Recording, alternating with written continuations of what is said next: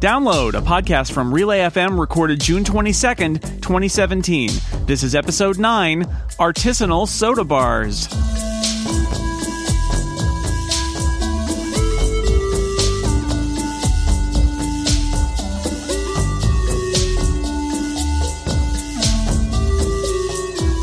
Welcome to Download, a weekly look at the most interesting stories in the world of technology and other stuff you care about. I am your host, Jason Snell. As always, this week I'm joined by two wonderful guests. She's back again, continuing her dominance at the top of the charts of our most frequent guests, and you'll discover why I specifically asked for her when you discover what we're talking about. It's Lisa Schmeiser, the editor of the Supersite for Windows. Hi, Lisa. Welcome back. Hi, I'm so thrilled to be back. And joining us for the first time, host of Tech News Today and iOS Today at Twit. I was just on one of those shows. It's Megan Moroney. Hello. Hello, Jason. It's nice. I'm glad I get to be on another podcast with you within a week. It's exciting. Look at that. Well, it is funny how you're reminded of people when you're on their podcasts, and then you're like, oh, hey, I could talk to Megan again. Let's do that. So here we are. We should probably get down to it. The most interesting stories of the week, we like to say, as chosen in opinionated fashion by both me and my Download podcast producer, Mr. Stephen Hackett, who I am told has a new fish in his office that's named after Steve Wozniak. Yeah, he's over there in his bowl laying out circuits on a tiny underwater circuit board. It's adorable. What's his name? Is he Woz the fish? He's Woz the fish. Yeah, and he's a beta fish, to continue the nerd jokes. Oh, wow. Pretty good, right? That's good. Well, I look forward to knowing when Woz the fish is upgraded to final candidate status then. But until then, let's move on to our topics. Topic number 1, Amazon has offered $13.4 billion for Whole Foods in a mind-blowing deal that was never rumored and nobody really saw coming, I'm going to say, which is interesting unto itself. The deal would give Amazon physical access points in the most wealthy neighborhoods in the United States and a real entry into the $800 billion grocery market, big market. Meanwhile, reports say that Amazon's blood enemy, Walmart, could possibly counteroffer. And regardless, some industry analysts were saying this week, if Walmart loses the grocery industry to Amazon, they will be hopelessly behind in the death struggle that Walmart and Amazon seem to be sharing. So, Amazon and Whole Foods.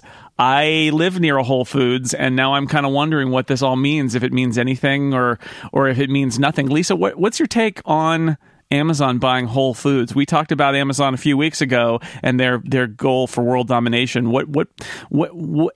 What's your take on where the Whole Foods acquisition factors in? So Amazon has two objectives that drive most of their business. And the first one is they want to make sure they can aggregate as much data as possible, because data is a fungible commodity. It can be repackaged and resold, almost infinitely. There's always going to be a customer for data. This gives them a fantastic new data stream with, over 400 national outlets, buying trends, triggers. And since Whole Foods has done a lot of work into taking a look at what triggers people to buy, Amazon can take that and apply that to their other brick and mortar outlets. So there's that relationship there. And remember that Amazon's goal is to ultimately become a retailer for anything, anywhere.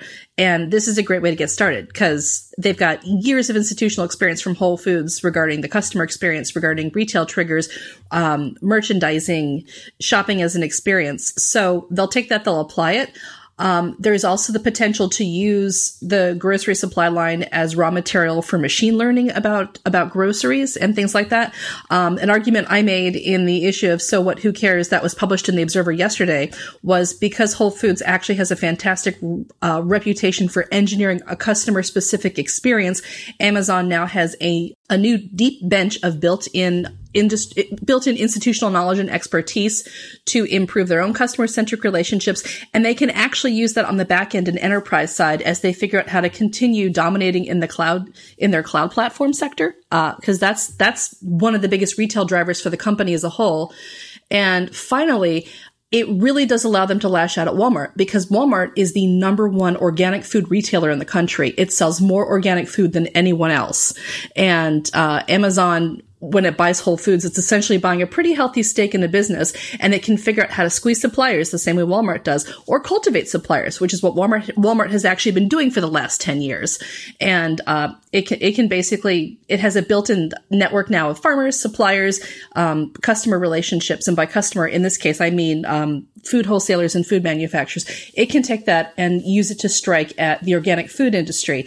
Why it wants to do that is because organic food is one of the few grocery sectors that's expected to grow by a factor of 4 to 5 times over the next 5 to 6 years. So Amazon's coming in at a point where it's identified a market that's poised to take off. It's identified its principal competitor, and it's now found a built-in distribution network for taking on that competitor. I think that's really interesting. I think that there's been so many hot takes on this, and I hadn't really heard this one, so I'm fascinated by it. I mean, I think a lot of people are talking about what's going to happen to the physical stores. Will they continue to be grocery stores, or will they be like drone silos? Are they trying to be like the last mile for our groceries, just to get as close to as possible, so that we can just get our peaches delivered from a drone as fast as possible? And I also wonder what's going to happen to the people that work there. I mean, talking to your Whole Foods checkout guy is like talking to an Uber driver. It's like built-in interview possibility. You're stuck in that position. So when I asked mine, he was very frustrated with so many people everyone asking. He's like, but he's excited about it because I guess Whole Foods was not doing very well in general. And he said, I mean, this was like a 30-year-old guy. And he was like, I worked for Whole Foods when I was 20 and I had the same salary as I did 10 years ago. And so I think that that's good. It makes me worry, like, with Amazon Go and just the, wave your phone at different groceries and then walk out the door without paying and never talking to the guy that, your checkout guy or gal. So I think I don't know. I guess I'm interested to see what happens. And I don't have a ton of experience understanding how grocery stores work and the chain of command. And when you say that Whole Foods has a built-in customer relations, making a individual customer experience for everyone. What does that mean? I'm interested in what you mean by that. So I did a little legwork on Whole Foods. I don't have a Whole Foods nearby, and I'm lazy. So when I was reading up on Whole Foods, one of the things that helped them build out the business a whole lot from 2000 on was a very careful and concerted look at how to make shopping at the store a really pleasurable experience, because people who linger and people who try things are actually more likely to buy things. They'll deviate from lists. They'll throw in an impulse purchase. They'll buy something with the promise of thinking, oh, I really enjoyed this at the store. I'm going to enjoy this at home. So Whole Foods has spent a whole lot of time engineering their stores to make them pleasurable for people. They put flowers in the front because that instantly sets shopper expectations that this is a natural environment and it's abundant and it's fresh and it's beautiful. And, they have their produce is displayed like art to give you the idea that it's an indulgent experience to buy a bell pepper. They have, these gleaming beds of ice upon which they nestle assorted condiments and salads and hummus dips and things like that.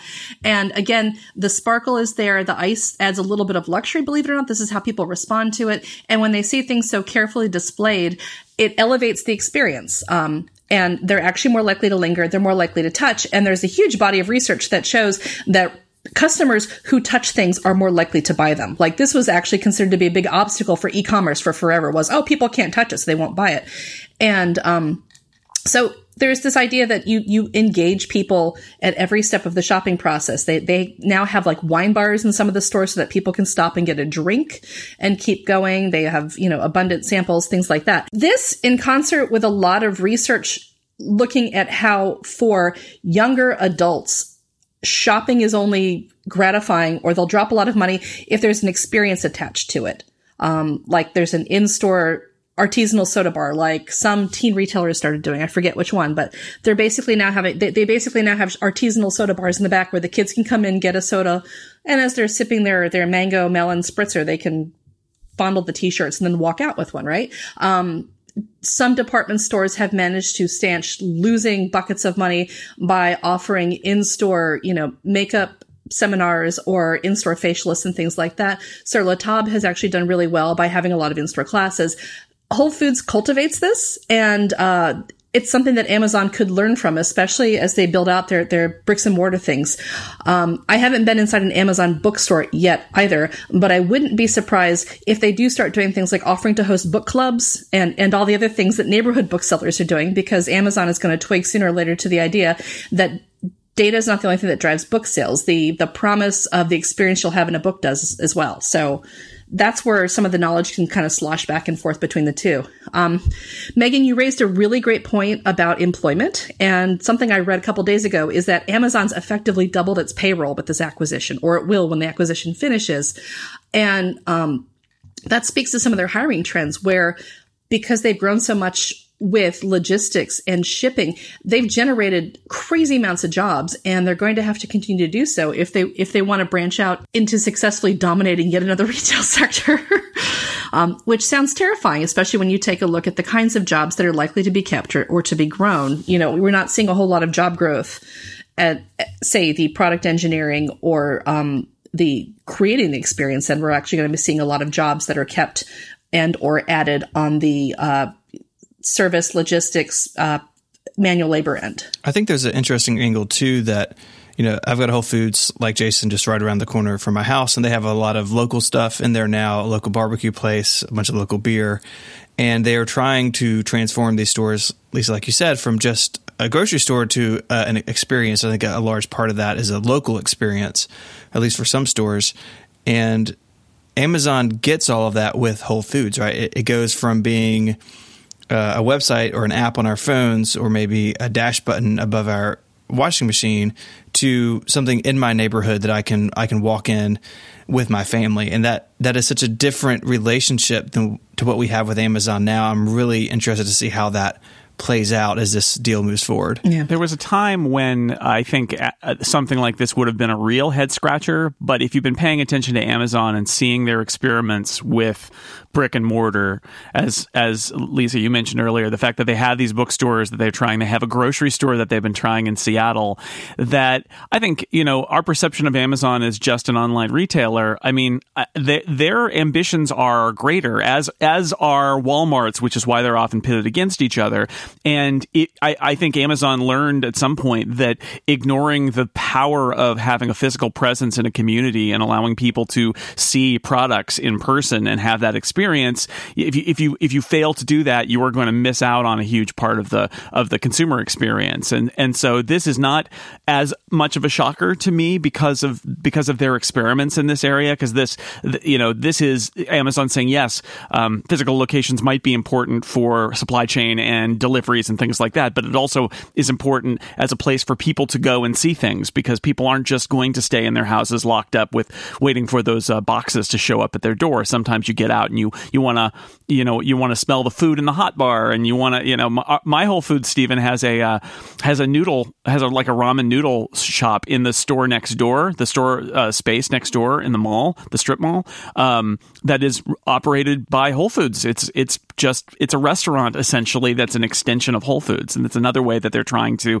create this kind of community experience around their store. See, the joke I was making is I would have liked it if Amazon had actually bought Trader Joe's, because what I really want is the subscribe and save that drops off the chocolate covered peanut butter filled pretzels once a month, so I don't have to deal with the parking lot. Right, but like Trader Joe's, Whole Foods has a lot of store brands, and that's another interesting way that as a retailer you can offer things for better prices and cut out a middleman, which is the branding of an actual brand, and replace it even more with store brands. Yeah, I'll be interested to see how fast it takes them to integrate the Whole Foods lines into Amazon Grocer or Subscribe and Save, because those should be compelling bonuses for existing customers, and there will be nothing stopping them from tying an Amazon Prime membership to different pricing tiers with grocery staples. The same way that right now when you go into a Safeway or a Raley's, you pay one price if you use your membership card, and you pay a higher price if you choose not to. I can easily see them doing something like that by saying, if you're an Amazon Prime member, you pay this much for your, pasta. And if you're not an Amazon Prime member, then you pay approximately 20% more. I do, Megan, to your point about the people at Whole Foods, right? Because I like I said, I've got one right here, and I see those people. I'm always talking to the guy at the I can't stand in front of the beer rack for more than about 30 seconds without the guy who stocks and orders the beer, like, talking to me about it. and given that Amazon's grocery experiment in Seattle had essentially no checkout people at all, it was kind of the entirely automated store. I do wonder what uniting these two companies means in terms of, like, what's Amazon's philosophy about what needs people. Whether it's because people are smarter or whether it's because humans like to talk to other humans. Either way, what needs people and what doesn't, and what can be automated. Because Amazon's been so aggressive in automating things, and I do worry that if they went too far that way, you're going to lose that human factor that is a part of the brick and mortar sales experience. Yeah, I my first job was as a butcher in a Whole Foods in Houston, Texas. Wow. Cool. I am a vegetarian now, so I don't know what that says about. But yeah, it was like, I don't know, it's 1992 or something. And I enjoyed talking to the people. And then later, my first job out of college was at a Borders bookstore. And so now I'm thinking, like, they're just this row of jobs. I think Amazon's going to come for the podcast industry now, but next. But it's, sure. I mean, it really, like, when I think about, everyone's talking about turning the Whole Foods into a destination. That's what Borders did. You know, they were the first ones to have coffee in the bookstore and music in the bookstore, and Barnes and Noble too. And they're not doing, that didn't help them really at all. But there is no Amazon coming for Amazon like Amazon was coming for the bookstores. There's no one at this point. There's nobody, I think, that could catch up, and just because also they have the cloud, the AWS. I mean, that is so huge. There's nobody. I think it would take a long time to catch up with that. Maybe Google. I don't know. I was looking at the cloud share statistics for the last quarter. Amazon's got more than 40% of the public cloud marketplace by itself.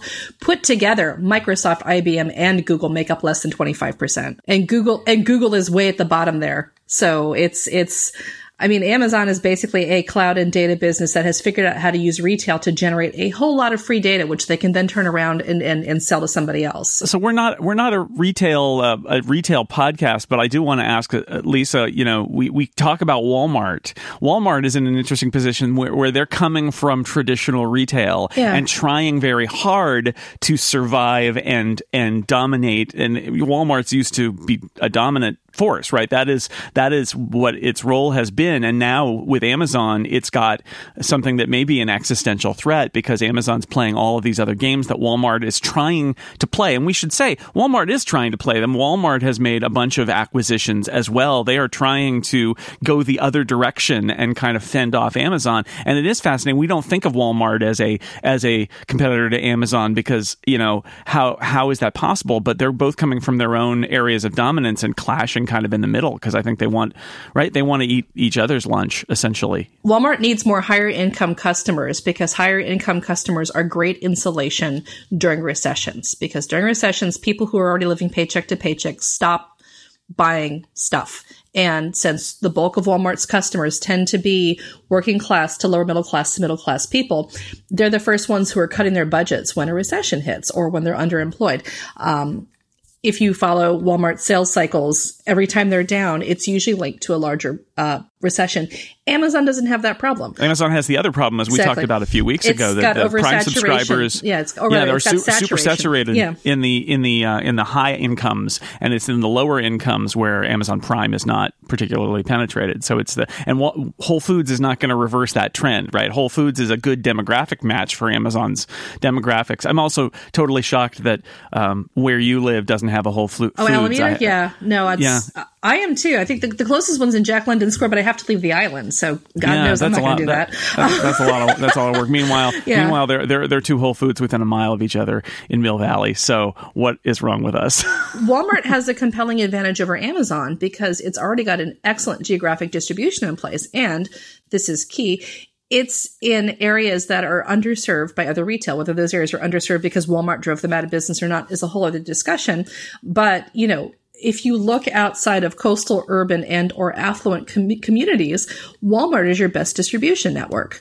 And it's the best, and it's the best outlet for people to go. If they want to ship something and have it dropped at a store, Walmart is going to be easier for them to get to. And again, I don't think you can overstate this. Walmart is currently the number one vendor of organic food in the country, and they're going to have tremendous leverage on the back end, even when dealing with Amazon. They are in many ways the backbone of several counties' economies in ways that Amazon currently is not. So they're going to have ties to civic infrastructure and to local economies in ways that may make it easier for them to continue operating while Amazon is still trying to build those relationships and move into those spaces. I feel like they're converging at the same point and they're coming from opposite directions. Yep. The competition is good because, like Megan said, who's coming for Amazon? And when she asked that, I started thinking, that's a good question. And and the only answer I have to that is we haven't been able to anticipate what the next category disruptor is going to be. Like something is going to happen where Amazon doesn't see it coming, but somebody else already has.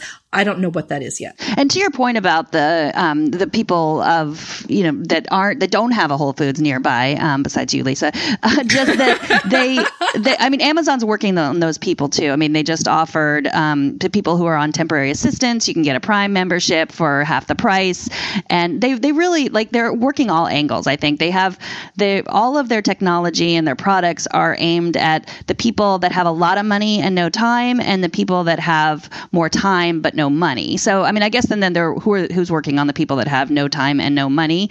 Maybe they're not. That's the segment that they need, but I'm assuming that they probably want people with money too. But that's the thing, because it's like I don't have time to look at all and compare prices constantly. I'll do it sometimes, but it's really nice to be able to just tell my Amazon Echo to order paper towels, and it does it. And I don't, and it's it'll probably pick almost the most expensive way to buy it, and it probably knows that about me already, that I don't have the time to sit and compare prices.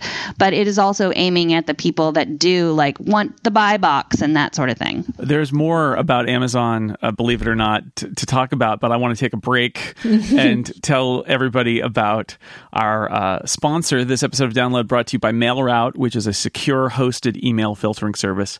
You can have it up and running in just minutes. It gets rid of spam and viruses. They never even reach your email server, so you don't have to. You don't install any hardware. You don't install any software. You make a slight domain name change, and the mail goes to MailRoute, goes through the filter, and then comes to you.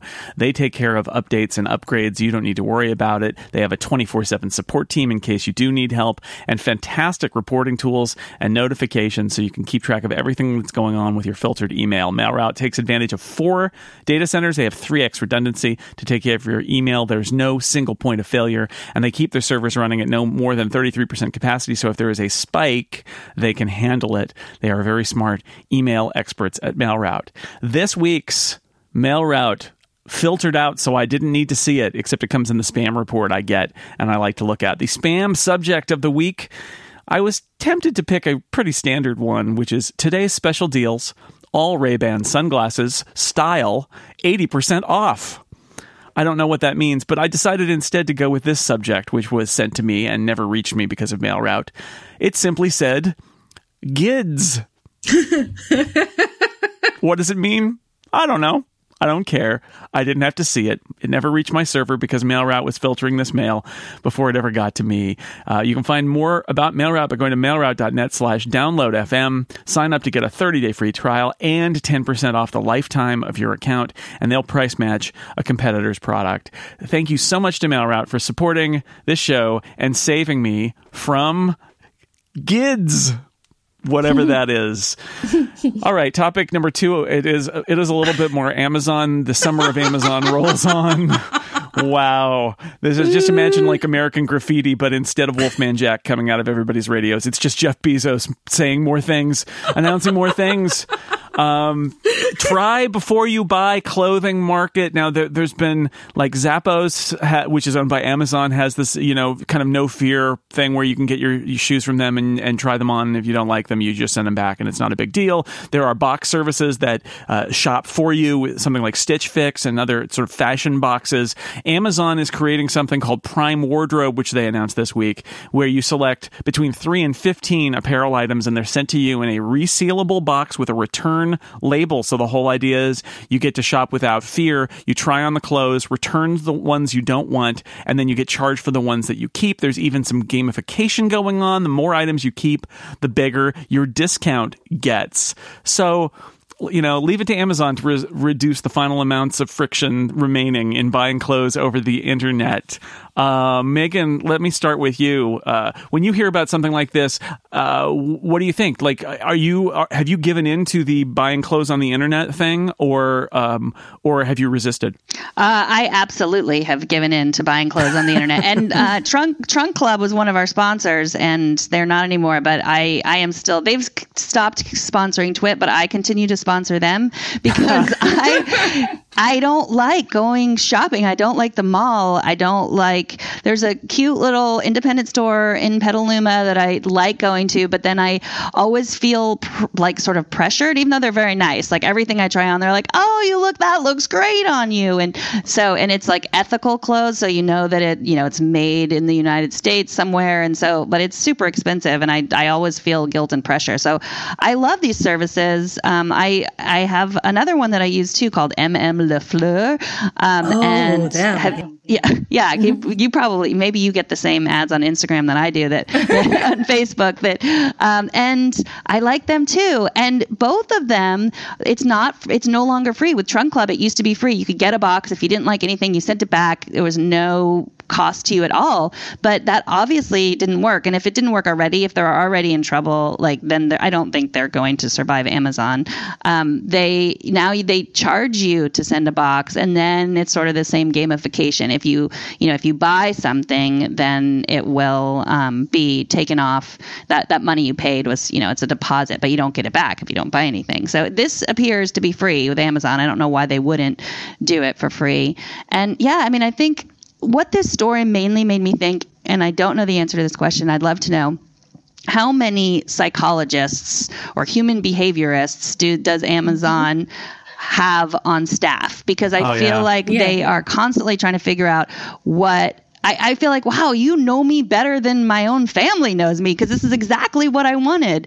And I continue to feel that with all of their products. Lisa, what do you think about this? Have you dabbled in the internet clothing thing? And what's your take on Amazon's So here? I honestly cannot remember the last time I bought clothes in a store. Wow. Or for my daughter, for that matter, because honestly, it's easier to just buy clothes for children and have them shipped than it is to try and drag a person through a store who doesn't want to be there. So there were a couple things about this that I thought were interesting. First, it's linked to your Prime account. So if you have Amazon Prime, it's great. You can get things shipped to you for free or not.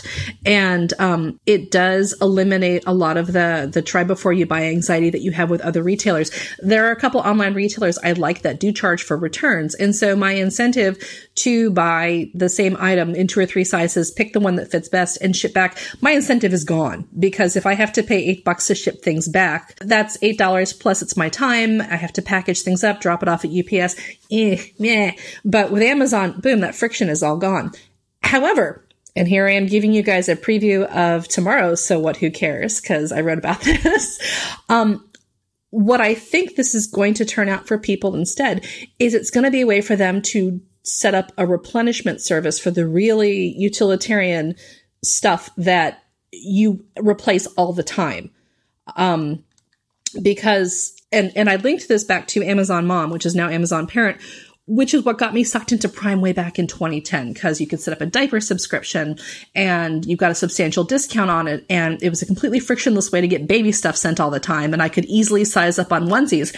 And when I was looking at the details for Prime Wardrobe, I thought, this is a great way to make sure that you get socks and underwear shipped to you at a discount fairly regularly, because all you have to do is select 3 things. So there's your household sock quota. There's your household's underwear quota. You have a kid who's in dance and they go through tights like crazy and your closest dance specialty store is 45 minutes away. Don't worry. Add tights to the order. You have a kid or you yourself are on swim team and they're going through Speedos because the pool is overchlorinated. Throw in some swimsuits.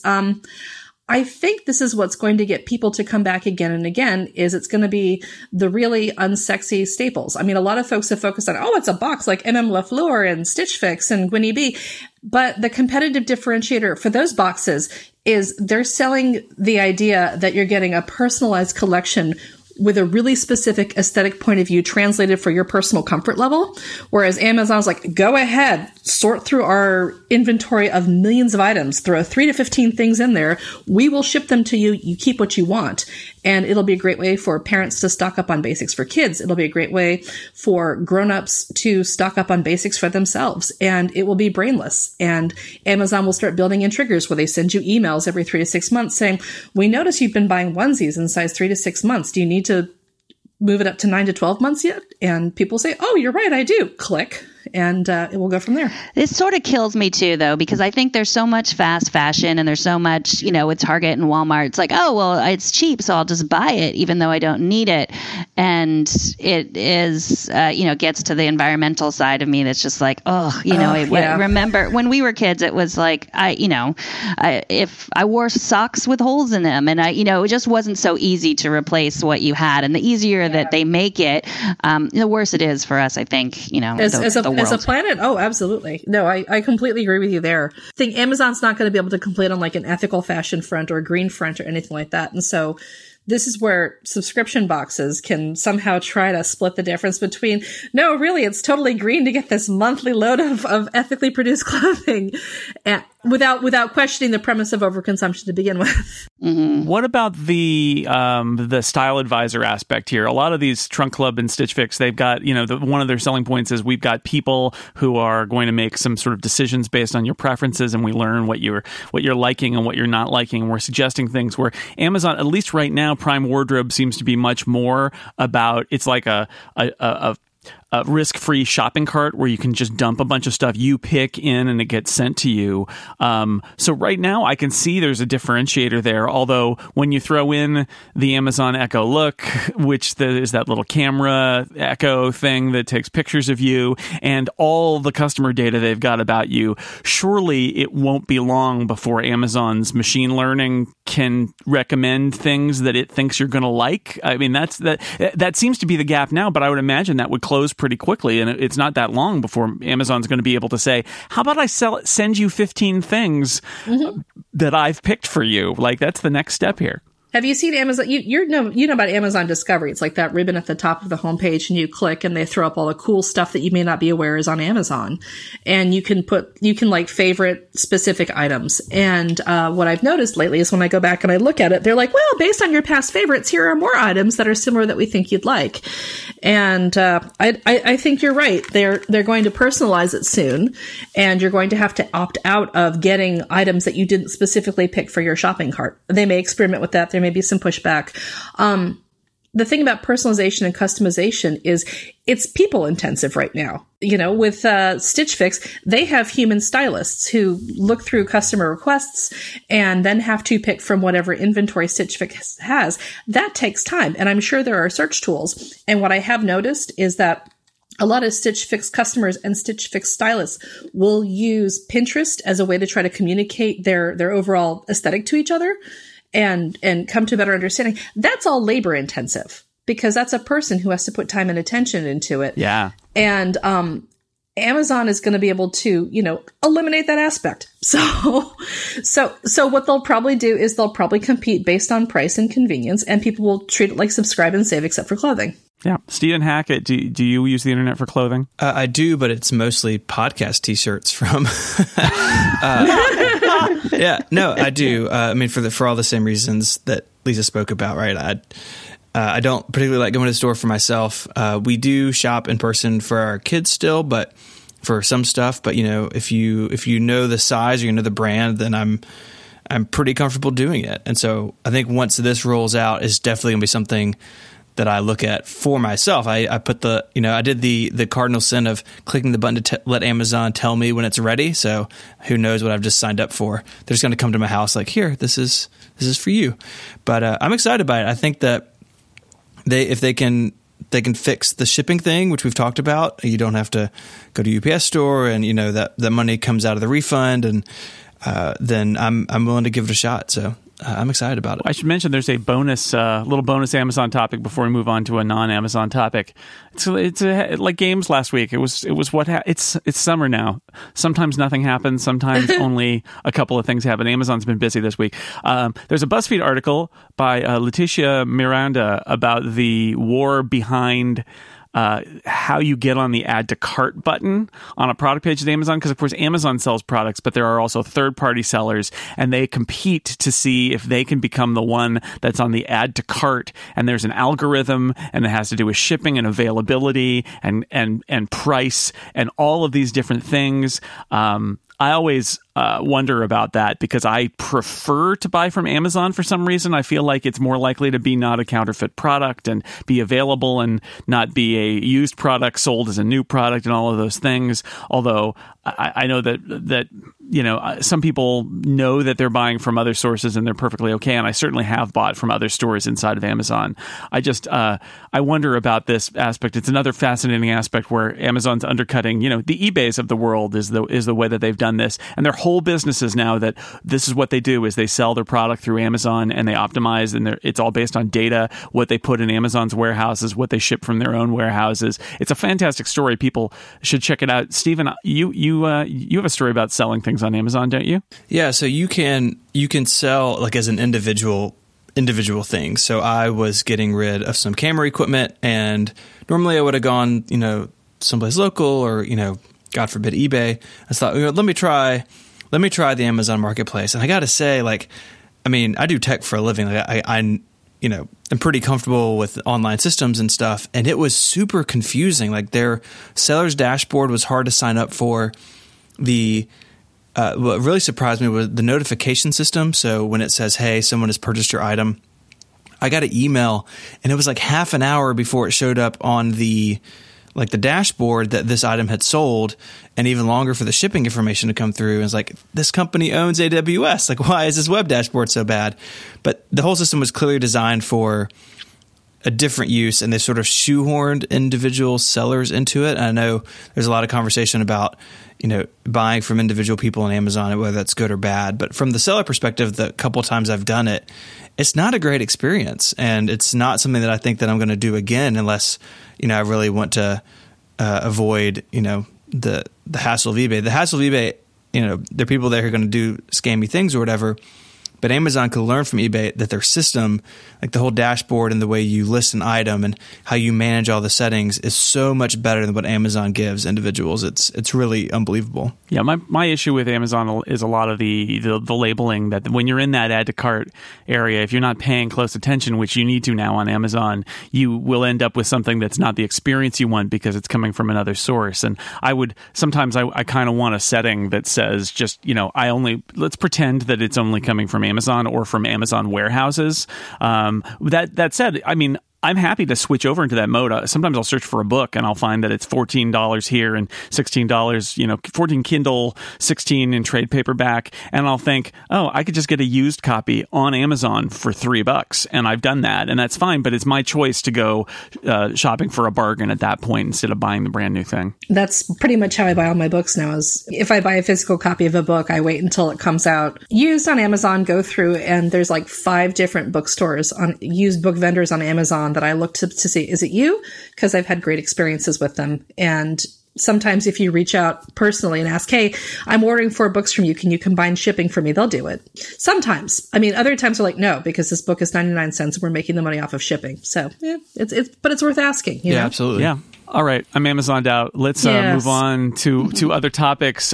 Just a reminder before we do, you can always suggest stories for us on Twitter at #downloadstories, or just tweet at us your thoughts at _downloadfm. Now, it's time for a story you might have missed. This is a story that may have flown under the radar this week, but we think it's worth mentioning, and we'll put a link in the show notes to it as well. Imagine, if you will, a Roomba in your garden. Now, don't take your Roomba and put it in your garden. That won't work. There's just so much dirt. It won't know what to do. It'll just explode. But there is this thing that is called the turtle that Stephen Hackett passed on to me. It's spelled funny because it's a computer product.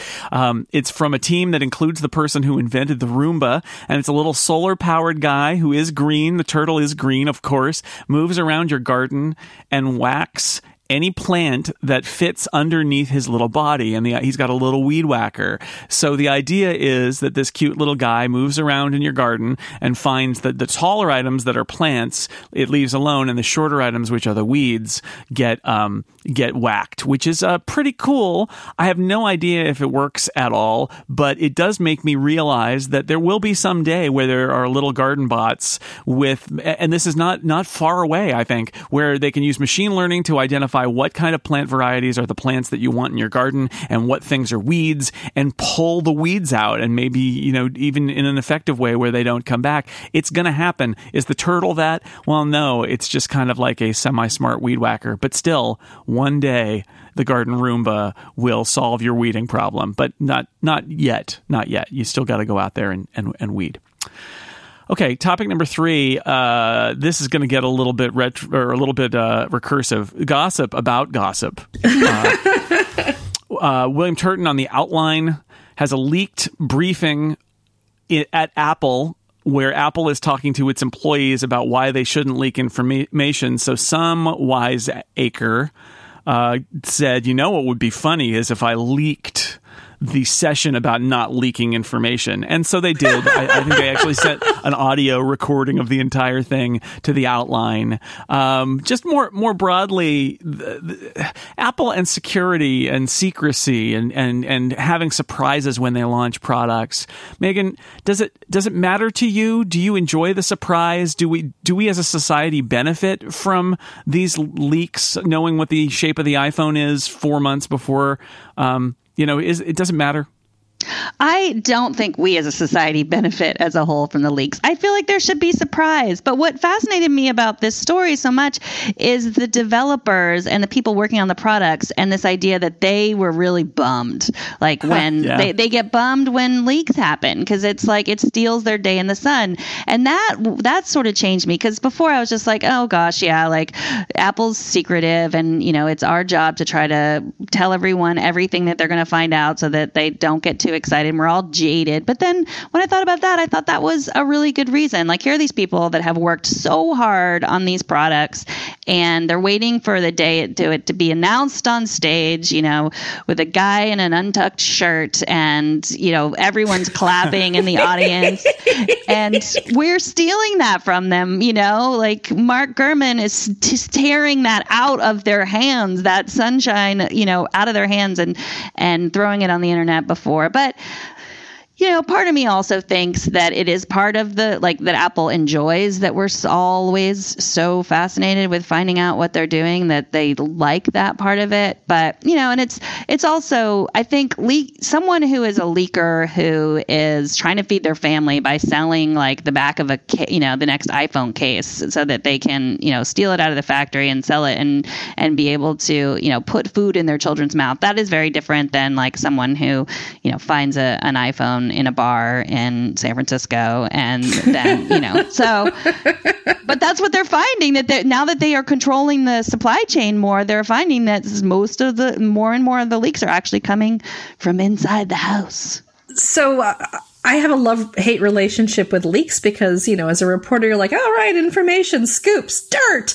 And it lets you research and write good stories on it, as opposed to sitting in an audience and thinking, crap, now I have to learn a whole lot about a product category I was unaware existed until 5 seconds ago. That said, there is a big part of me that always thinks if there's a leak, you have to question who's benefiting by leaking and what the benefit is.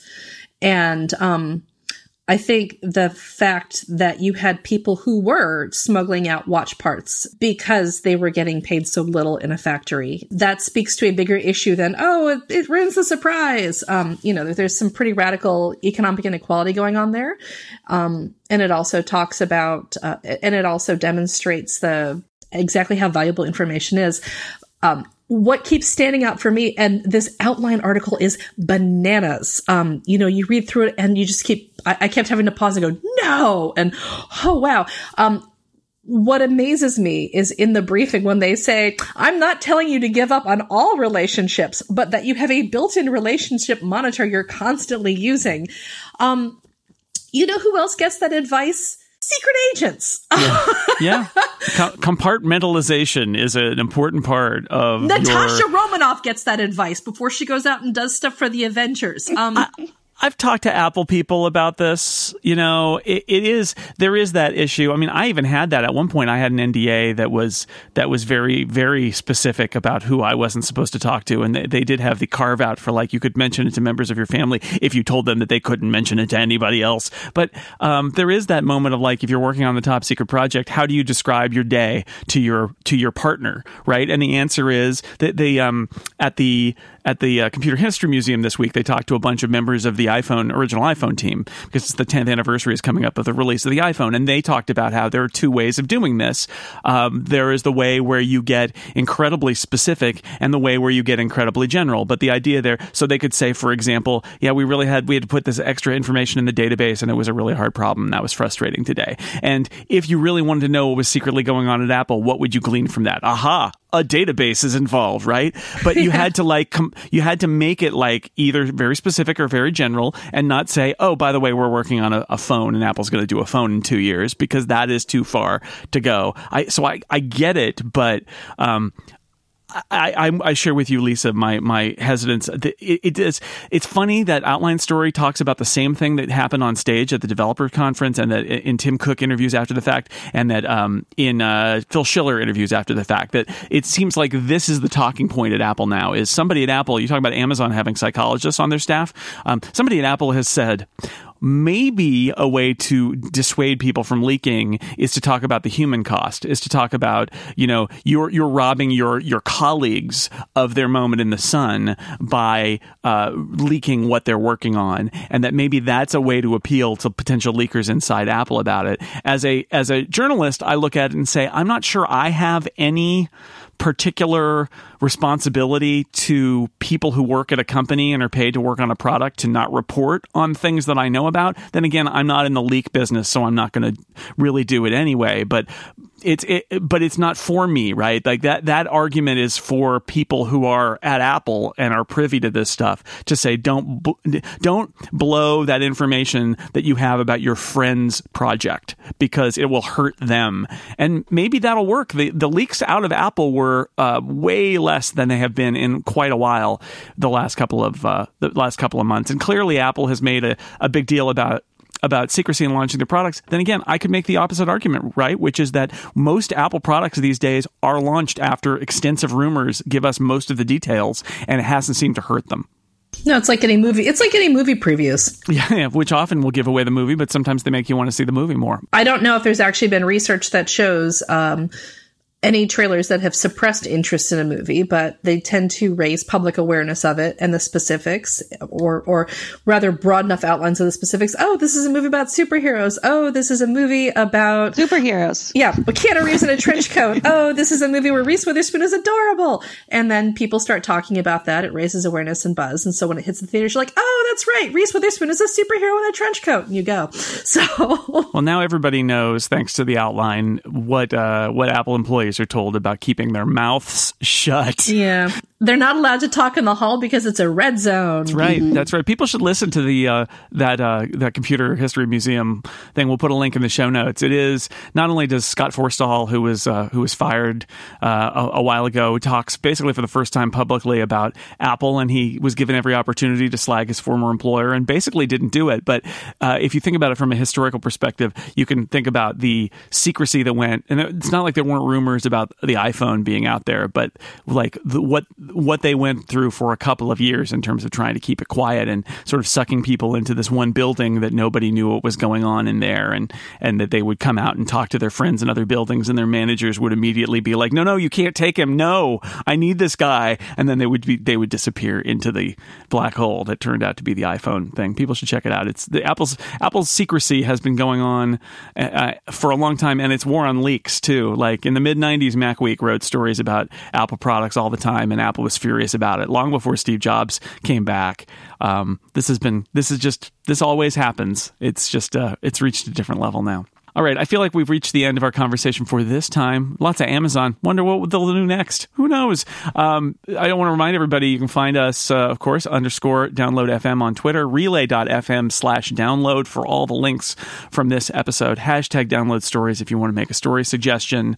And let me tell you, next week we will be back, of course. Here's what you can look out for in the week ahead. Apple's first public iOS and macOS betas for the new operating systems coming this fall will probably arrive. I think they said by the end of the month. That's coming up, so let's say probably next week. As I mentioned earlier, it is the 10th anniversary of the iPhone next Thursday. You might say, well, wait, wasn't it in January? Well, they announced it in January 10 years ago, but it shipped in June on the 29th of 2007. So expect more think pieces or recycled think pieces from January to come, just lots of them next week. And I'm going to try to go visit my mom in Phoenix, Arizona this weekend. And that's only if my plane is allowed to land, because temperatures there have been around 120. And it turns out there's physics reasons why it's hard to land and take off, especially planes, when it's that hot.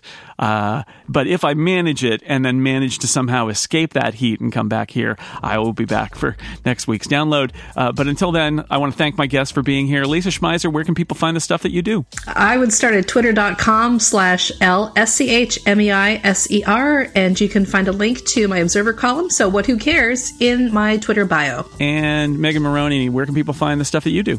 Twit.tv/iOS or twit.tv/TNT, or Megan Maroney on Twitter, or meganmaroney.com. Look, so many ways to find Megan and listen to her shows too. You should do that. Thanks to you both, and to my producer Stephen Hackett, and to Woz the Office Fish. Thanks, Stephen.